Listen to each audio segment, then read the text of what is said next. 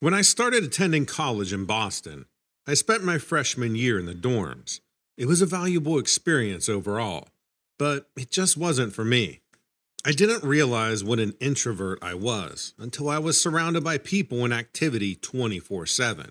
So I decided to find an apartment for my second year.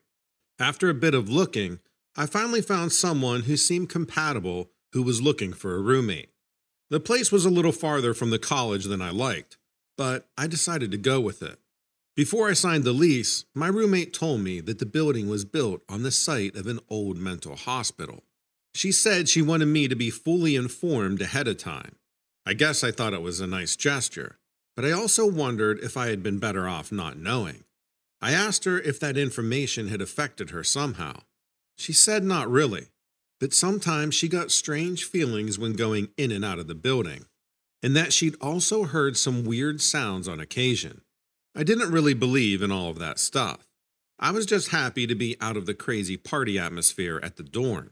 Too many freshmen apparently had been overprotected in high school and were going crazy without their parents around. Anyway, there were a few other students living in the building, so we got a group together for carpooling back and forth to school. One evening, we had all decided to go into town.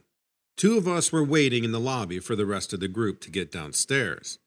I was just standing there looking around the lobby, as I never really stopped there much before, and I noticed that there was this closet near the front door, and it was a bit open. I assumed it was a closet door. It wasn't labeled or anything, and I'd never seen it open. Anyway, I went over to take a peek inside, and it was open. Turns out, it wasn't a closet, it was a stairway.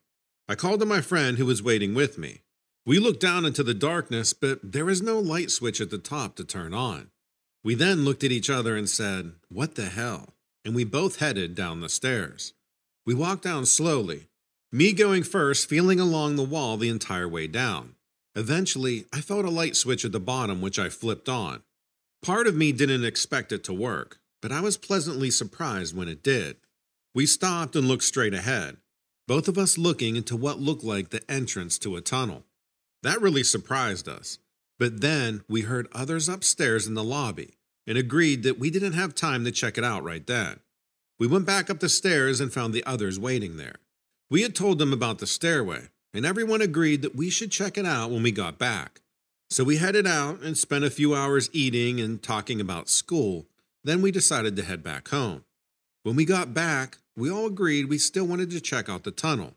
So all five of us went down there together to explore. We followed the tunnel for quite a while, and then we came out into what looked like a hospital room, but like a really old one, not modern at all. There were hospital beds and bedpans and a variety of hospital equipment, but really old style stuff, like metal and no plastic anywhere. We found a closet full of straitjackets. In fact, we only knew what they were from seeing them in movies. It was all very strange, but in addition, there was also something out of place. And then it dawned on me. Even though the instruments were old, a lot of them were laid out on trays and looked really clean, like someone was getting ready to use them. And on one of the counters, I found an old note saying, "Give 300 milligrams if any problems." I wasn't sure what it was, but I was thinking 300 milligrams could be a lot depending on what it was. There were all these old wheelchairs lined up along the walls, and there was a bicycle down there, but it didn't look that old. We wandered around not knowing what to think of it all, sort of in total surprise and taking it all in. There were a lot of rooms. It sort of seemed abandoned, and yet the electricity worked in all the rooms. Finally, we got to a far room. When we opened the door, it smelled terrible. My friend reached around and flicked on the light, and instantly we noticed what looked like huge paw prints on the wall. I don't know anything about animal tracks, but these things were too big to belong to anything average sized. There was an examination table in there, and there was blood on the walls. The room really freaked me out. I was imagining something trying to escape from the exam room, like there had been a fight and that caused the handprints on the walls. I think what really freaked me out is the smell kind of seemed fresh. Then I heard one of my friends shouting. I ran toward his voice. He had gone all the way down to the far end of the hallway and had reached a place where the tunnel resumed. I heard this loud growling coming from where he was, and as I approached him, I could see a gate with iron bars closing off the tunnel. Looking further, I could see that some kind of beast was behind the gate. It started howling and snarling and throwing itself against the bars. It looked incredibly angry. It was trying to break down the gate. Its teeth were incredible. I swear it had a double row of teeth and these horrible fangs. It was standing upright, and it was massively hairy, but I couldn't even figure out what it was. If it was an animal or a demon or even a mutant human. It had a short snout and a big humped back. It had to be over 6 feet tall, but not much more. And the smell was unbearable now that we were closer, like rotting meat. We stared at each other, none of us saying much, just breathing heavily, and finally I yelled, "Let's get the hell out of here." We ran back towards the stairs in the lobby, back past all the rooms and back through the tunnel until we finally reached the stairway. We stopped there, and all I could say was, "What in the hell was that?" My roommate was like, "What are we going to do?" We ended up back in our apartment and thought about who to call. At this hour, we figured only the police would respond, so we ended up calling them. When they arrived, 2 officers headed down the stairway and were gone for at least 20 or more minutes. All we could hear down there was them calling out hello, but nothing else. Eventually, they both came back up looking like they had seen a ghost. Then, they taped everything off and took all of our contact information, all 5 of us. They sent us back upstairs and said they would get a hold of us later, but we never heard from them again. We tried to access a police report about that night, but we can't find anything. We were told that someone will get in touch with us about it, but we were never called.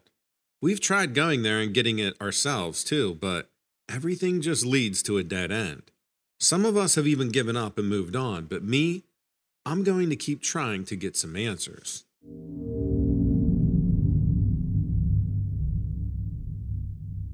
Hi, Donovan. This story took place when I was about 16.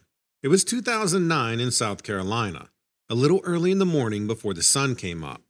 Every morning, I would take our dog out to his runner before I left for school, so he could have some time outside. My mom was home that day, so she was able to watch him while he was out there. I noticed while on the way out to the runner, I saw over the trees to my left a set of 3 lights spaced out evenly that I had never seen before in that direction.